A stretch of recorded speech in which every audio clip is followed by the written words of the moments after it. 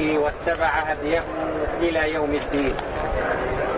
ونستفتح بالذي هو خير، ونسأل الله أن يوفقنا جميعا للقول الصائب والعمل الصالح، وأن يبارك لنا في الأقوال والأعمال، إنه هو ولي ذلك والقادر عليه.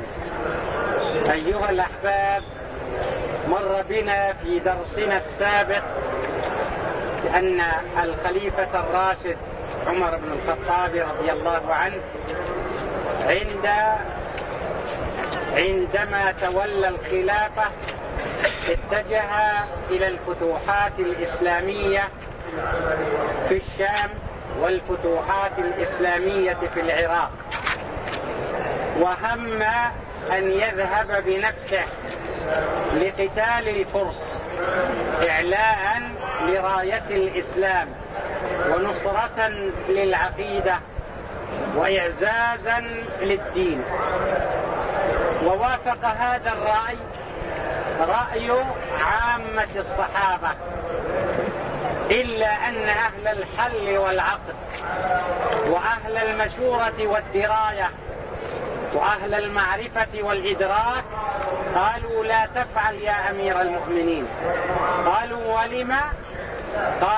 قالوا إذا أرسلت غيرك فإن انتصر فهذا هو المطلوب، وإن انهزم أمكن إرسال آخر، ولكن إذا كانت القيادة بيدك وحصلت الهزيمة ستكون المصيبة عظيمة والخطب جللا.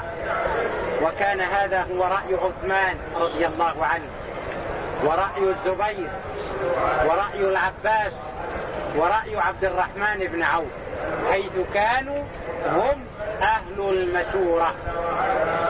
بينما العامة أشاروا عليه بأن يذهب بنفسه، وعزم على ذلك، فلما سمع مقالة أهل الرأي عدل عن المسير بنفسه وبدأ يفكر في من يذهب في هذه المعركة الفاصلة، وهي معركة القادسية. فوقع نظره على سعد بن أبي وقاص، وكان على صدقات هوازن. وسعد كان مع النبي عليه الصلاة والسلام في حجة الوداع، ومرض في حجة الوداع، وأتاه النبي عليه الصلاة والسلام يزوره ليعوده من مرضه، فقال لرسول الله صلى الله عليه وسلم: إنني ذو مال ولا يرثني إلا بنية بنت واحدة، وأريد أن أتصدق بالثلثين من مالي. فقال عليه الصلاة والسلام: لا. قال: إذن الشطر يعني النصف. قال عليه الصلاة والسلام: لا. قال: إذن الثلث. فقال عليه الصلاة والسلام: الثلث والثلث كثير. إلا أن الله سبحانه وتعالى شفاه من مرضه وبرئ مما كان قد أحس به، وعاش طويلا حتى مات في المدينة في قصره قريبا من المدينة، وحمل على الأعناق مسافة 7 أميال، وصلي عليه في مسجد رسول الله صلى الله عليه وسلم. هنا عدل عمر رضي الله عنه عن المسير بنفسه وولى سعد، وبدأت الجيوش الإسلامية تتوجه إلى القادسية لمساعدة سعد ولمعاونته. وقد كان عدد الجيش الإسلامي قرابة 30,000 يقاتلون في سبيل الله، منهم 300 بدري، ومنهم 310 ممن حضروا فتح مكة، ممن حضروا بيعة الرضوان، ومنهم 300 ممن حضروا فتح مكة، ومنهم 700 من أولاد الصحابة، وهكذا كلهم خيار من خيار. اجتمعوا في القادسية، وأدار سعد المعركة إدارة حكيمة، واجتمعت كلمة الفرس على كسرى يزدجر، وولى على القيادة العامة رستم، وأحضروا الفيلة وعددها 33 فيلة، والتقى الجمعان، وطلب رستم أو طلب هرمز من الجيش الإسلامي أن يبعثوا له من يتم المحاورة معه، فأرسلوا ربعي بن عامر وذهب إليهم على الطريقة المشهورة عند علماء التاريخ في عباءته وفي لباسه، وأتى ببعيره وربطه بين الصنافس في إيوان كسرى. ولما نهوه عن ذلك قال إنكم أنتم الذين طلبتموني ولم آتي بناء على رغبتي، فأبقوه وحصلت المحاورة، وقال أتينا لننقذ العبادة من عبادة المخلوق إلى عبادة الخالق. تمت المعركة وانتصر فيها الجيش الإسلامي، وحصل الخير العظيم والأموال الطائلة. وكتب عمر ودون الدواوين وفرض الرواتب للصحابة ولأهل السابقة ولأهل بيعة الرضوان ولأهل بدر وغيرهم، وبدأ بعم رسول الله صلى الله عليه وسلم العباس بن عبد المطلب، وقد قال له علي ابدأ بنفسك يا أمير المؤمنين، قال لا بل أبدأ بعم رسول الله، وفرض له 5000 وفرض لمن بعده 4000 ثم 3000 ثم لأهل القادسية وأهل اليرموك على 2000، وهكذا تم النصر لعباد الله وارتفعت راية الإسلام. ثم فكر عمر رضي الله عنه في إيجاد تاريخ للمسلمين يميزهم عن غيرهم، فقال بعض الصحابة نختار ولادة رسول الله، ومنهم من قال مبعثه، ومنهم من قال هجرته، ومنهم من قال وفاته، فاختاروا هجرة رسول الله لتكون بداية للتاريخ، لأن بها النصر وبها الفوز، وحصل للمسلمين المكانة السامية والمنزلة الرفيعة بعد الهجرة. أما قبلها فكانوا لا يتظاهرون بإعلان دينهم ولا يقدرون على إعلان معتقدهم نظرا لسطوة الكفار وقوتهم. فلما هاجر رسول الله صلى الله عليه وسلم إلى المدينة، وتم بعد ذلك صلح الحديبية التي تم به عقد الاتفاق بين المسلمين وبين أهل مكة، واعتمد عمر رضي الله عنه التاريخ الهجري. ثم حل بالمسلمين بعد ذلك مجاعة عظيمة في عام الرمادة، وعام الرمادة سمي بهذا الاسم لأن الرياح بدأت تأتي بما يشبه الرماد، وصحطت الأرض وقل المطر وكثر الجوع وخاف الناس وأوماتوا من الجوع، وسمي بهذا بعام الرمادة لكثرة الرماد الذي بدأ يأتي للبلاد. فما كان من الخليفة عمر رضي الله عنه إلا أن استسقى، واستسقى بدعاء العباس عم رسول الله صلى الله عليه وسلم، حيث قال اللهم إنا كنا نستسقي بنبينا، يعني بدعائه، وقد مات فنحن نستسقي بعم نبينا أي بدعاء العباس، قم يا عباس وادعو ربك.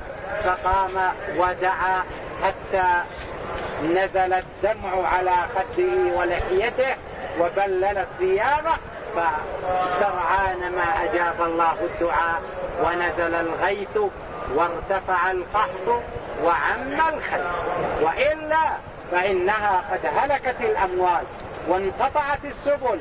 فكانوا إذا ذبحوا الشاة وجدوا أن لحمها منتنا أو أنه ليس فيها لحم، وما بقي فهو منتن لا يقدرون على أكله. هذا يسمى بعام الرمادة.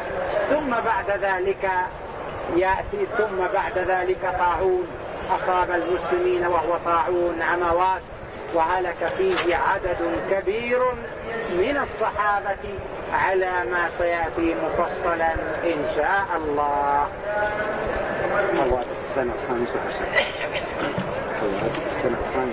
بسم الله الرحمن الرحيم، والصلاة والسلام على أشرف الأنبياء والمرسلين نبينا محمد وعلى آله وصحبه أجمعين. قال المصنف رحمه الله: حوادث السنة 15، ثم دخلت السنة 15 فتح القادسية. فلما انحسر الشتاء سار سعد إلى القادسية وكتب إلى عمر يستمده، فأمده بالمغيرة بن شعبة في عدد من أهل المدينة، وهم أهل بسالة وقوة وأهل شجاعة وإقدام. نعم.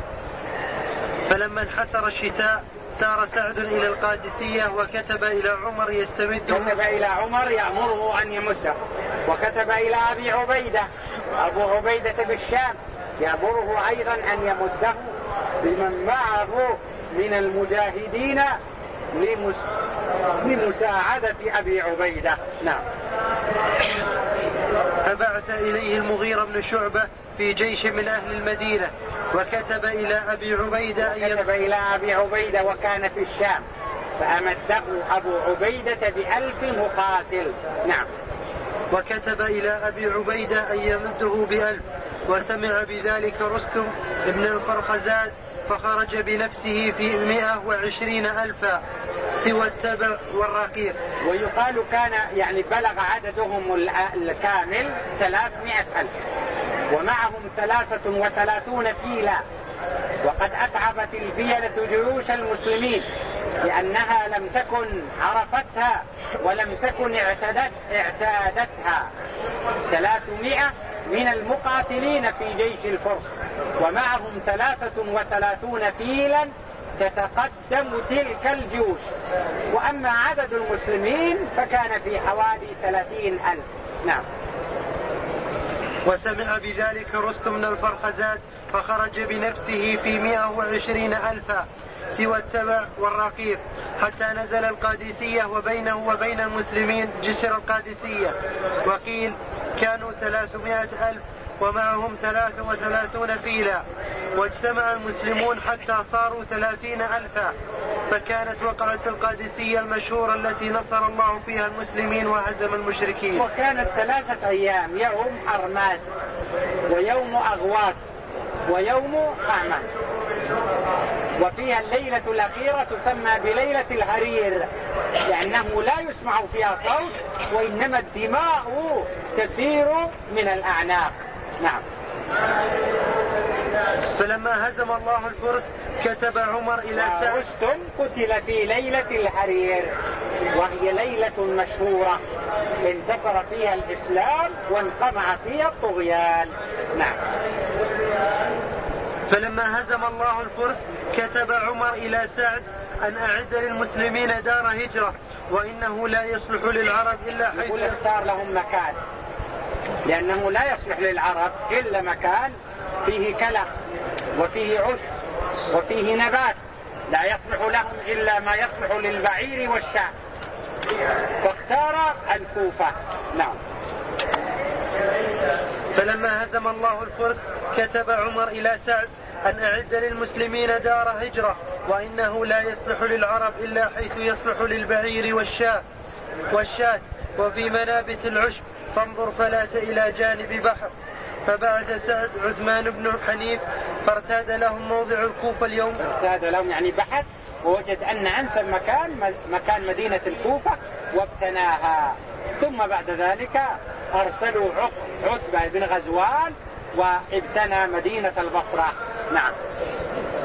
فبعد سعد عثمان بن حنيف فارتاد لهم موضع الكوفة اليوم، فنزلها سعد بالناس، حتى كتب عمر إلى سعد أن ابعث إلى أرض الهند يريد البصرة جندا لينزلوها. نعم.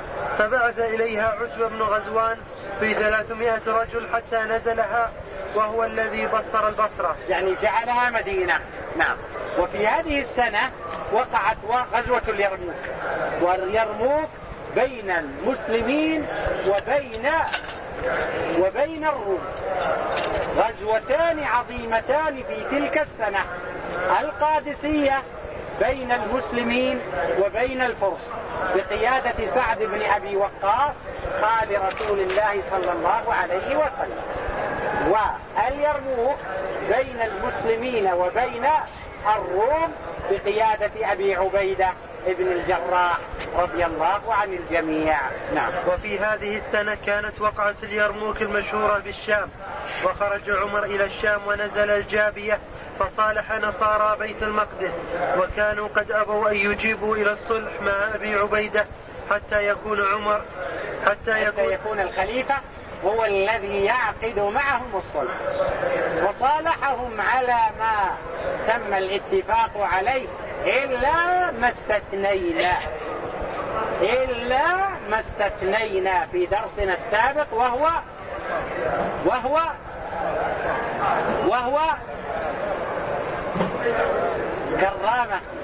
كرامة التي وهب النبي عليه الصلاة والسلام لشويل، وحصلت فيها الطرفة التي مرت بنا في الدرس السابق عندما قال: كنت أظن أن 1000 نهاية العدد، يعني ما بعد 1000 شيء. نعم.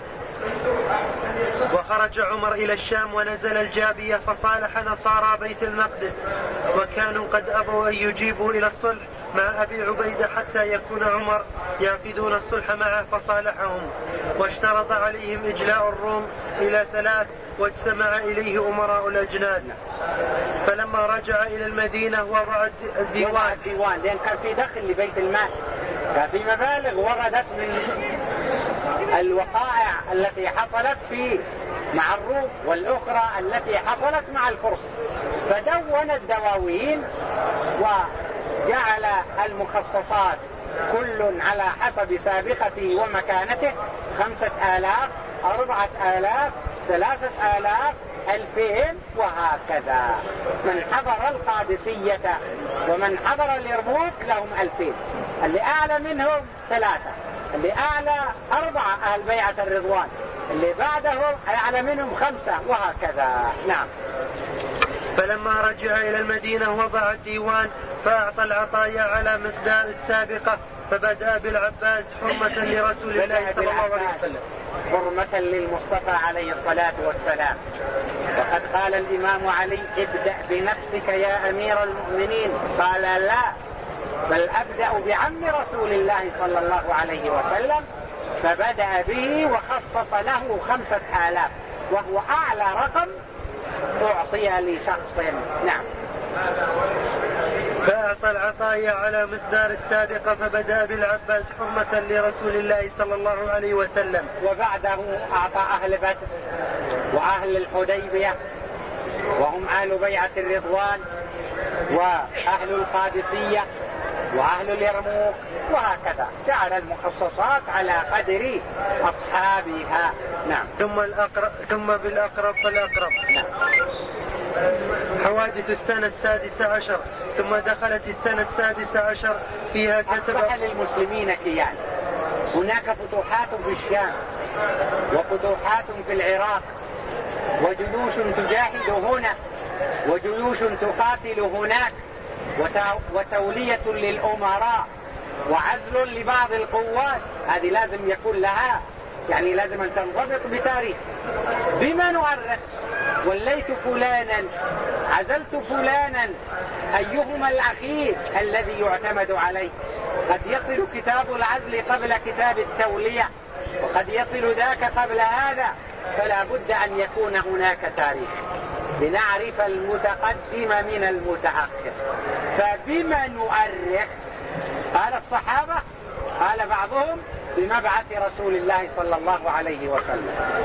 البعض الآخر قالوا لا، بوفاة رسول الله صلى الله عليه وسلم. فريق ثالث قالوا لا، بهجرته. فرجع عمر رضي الله عنه إلى أهل الرأي والمشورة فأيدوا أن يكون التاريخ من هجرة رسول الله صلى الله عليه وسلم، إذ بذلك حصل النصر، وبذلك حصل للمسلمين الفوز، وحصل لهم الظهور أمام الأمم والمكانة السامية والمنزلة الرفيعة، فأيدوا أن يكون التاريخ من بداية الهجرة. الهجرة في ربيع، فهل يجعلون بداية الهجرة أو بداية التاريخ من ربيع؟ قالوا لا، نجعله من شهر الله المحرم، فهو شهر حرام ويعقب الحج، والحج هو آخر أركان الإسلام الذي أتم الله به الدين وأكمل به النعمة، فيكون التاريخ من الهجرة، وتبدأ السنة الهجرية اعتبارا من شهر الله المحرم. نعم. ثم دخلت السنة 16 فيها كتب عمر التاريخ واستشار الصحابة في مبدئه، فمنهم من قال نبدأ من بدء النبوة، من حين ما نزل على المصطفى عليه الصلاة والسلام اقرأ باسم ربك الذي خلق. بعض الصحابة قالوا هذا يعني بداية عظيمة، لكن ما هو أهم بالنسبة للتاريخ الإسلامي من وفاة النبي عليه الصلاة والسلام. بعض الصحابة قال الهجرة لها من الكيان ما ليس لغيرها. يعني نعرف قبل المسلمين في مكة كانوا مغلوب على أمرهم، لا يستطيعون الصلاة بالبيت ولا الأذان ولا الإعلان، حتى إذا هاجروا خفية، إلا عمر رضي الله عنه فقد هاجر بهارا نهارا.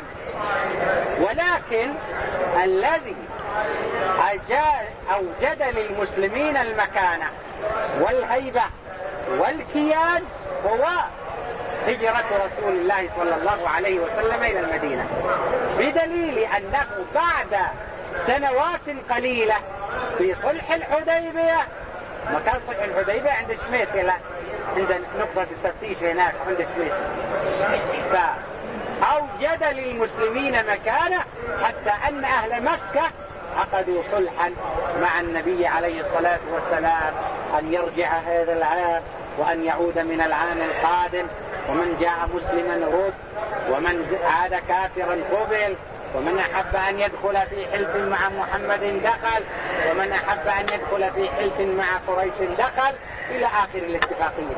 يعني ما يتفق إلا ما يسأل لهم مكان ولهم منزلة ولهم أثر عظيم وخطب جسيم، وذلك من الهجرة. إذن يكون التاريخ من الهجرة. لذلك ينبغي أيها الأحباب أن نهتم بهذا الحدث العظيم في مكاتباتنا وفي أعمالنا، ولا مانع أن يستعمل الإنسان تاريخا آخر إلى جانب التاريخ الهجري، لكن أن يدع التاريخ الهجري إلى تاريخ آخر هذا لا يجوز أبدا ولا يحل بحال من الأحوال. نعم. ثم دخلت السنة 16 فيها كتب عمر التاريخ واستشار الصحابة في مبدئه، فمنهم من قال نبدأ من بدء النبوة، ومنهم من قال من الوفاة، ومنهم من قال من الهجرة، فجعله عمر من الهجرة. بعد استشارتهم وبعد أن اختار ذلك أهل الرأي والمشورة، وقلنا إن من أقرب الناس إلى عمر رضي الله عنه في استشارته عثمان رضي الله عنه، وعبد الرحمن بن عوف رضي الله عنه، والعباس والزبير وغيرهم من الصحابة. نعم. حوادث السنة 17. ثم دخلت السنة 17 فكان فيها فتوح كثيرة شرقا وغربا، في الشمال وفي الجنوب، في الشام وفي العراق، فتوحات إسلامية متوالية. نعم. وفيها فتحت تستر التي وجد فيها جسد دانيال عليه السلام، وكان المشركون يستسقون به. وفيها تزوج عمر كلثوم بنت علي بن أبي طالب رضي الله عنه، وذلك طلبا لصير رسول الله صلى الله عليه وسلم، لأن أمها فاطمة، فهو طلب أن يتزوج بنت علي رضي الله عنه. نعم. طلبا لصهر رسول الله صلى الله عليه وسلم. حوادث السنة 18. ثم دخلت السنة 18 فيها أصاب الناس مجاعة شديدة وتسمى بعام الرمادة، لأن الرياح تأتي بتراب أسود أشبه شيء بالرماد، وأصاب الناس جوع عظيم، وانقطع المطر، ويبست الأشجار، وجاع الناس، وهلكت البادية، وسمي بعام الرمادة. واستسقى عمر رضي الله عنه بدعاء العباس بن عبد المطلب عم رسول الله صلى الله عليه وسلم. نعم. فيها أصاب الناس مجاعة شديدة، وتسمى عام الرمادة لكثرة ما هلك فيها من الناس والبهائم جوعا. فاستسقى عمر بالناس وسأل العباس أن يدعو الله. العباس أن يدعو، قال يا عباس إنا كنا ندعو أو نستسقي بدعاء نبينا وقد مات، والآن نستسقي بدعاء عم نبينا، قم يا عباس فادعو. فقام العباس وتضرع إلى الله وبكى، فسرعان ما أجاب الله الدعوة ونزل الغيث وزال القحط. نعم. لكثرة ما هلك فيها من الناس والبهائم جوعا. فاستسقى عمر بالناس وسأل العباس أن يدعو الله، ويؤمن عمر ويؤمن عمر والناس يقولون آمين، يعني العباس يدعو وعمر الخليفة ومن معه من الصحابة يقولون آمين. لذلك ينبغي أيها الأحباب أن يلجأ الإنسان إلى ربه بالدعاء في العسر وفي اليسر، وفي المنشط وفي المكره، وفي السر وفي العلن. وإذا سألك عبادي عني فإني قريب أجيب دعوة الداعي إذا دعان فليستجيبوا لي وليؤمنوا بي لعلهم يرشدون. لا ينبغي لنا الغفلة، ينبغي أن نتضرع إلى الله بالدعاء، أن يرفع ما نزل بالمسلمين من مصائب، وأن يحمي بلادنا من كل مكروه، وأن يدرأ عنا الفتن ما ظهر منها وما بطن. فالدعاء هو سلاح المؤمن، يتضرع إلى الله دائما بالدعاء. فعمر رضي الله عنه ومن معه من الصحابة لما رأوا شدة والكرب والقحط وأن الناس ماتوا من الجوع، يقول الراوي كانوا يذبحون الشاة فإذا سلخوها وجدوا أن ما تحت الجلد منتنا لا يستطيعون أن يأكلوا، أو لا يجدوا إلا دما فاسد لا يمكن أن يأكلوا. والشعب لم تجد شيئا تأكله، ولم تجد علفا ولا كلان ولا شجرا ولا حبا، وكاد الناس أن يهلكوا. ما أمامهم إلا أن يلجأوا إلى الله بالدعاء وتضرعوا إليه، والعباس يدعو، جاءت السحابة وغطت الأفق. نعم. وسأل العباس أن يدعو ويؤمن عمر والناس على دعائه فأزال الله القحط. فأزال الله القحط. نعم. وفيها وقع طاعون. وفيها يعني في سنة 18 وقع طاعون وهلك الناس في الشام، هلك عدد كبير من الصحابة رضوان الله عليهم. ومن ذلك وممن هلك أو ممن مات أبو عبيدة رضي الله عنه، ومنهم أيضا معاذ بن جبل. عمر كتب إلى أبي عبيدة يطلب منه الحضور، عرف أبو عبيدة القصد فلم يوافق وبقي وأصابه الطاعون ومات مع من مات. نعم. وفيها وقع طاعون عمواس بالشام، وقد هلك فيها 25,000، ومات فيها أبو عبيدة عامر بن الجراح ومعاذ بن جبل رضي الله عنه. نعم.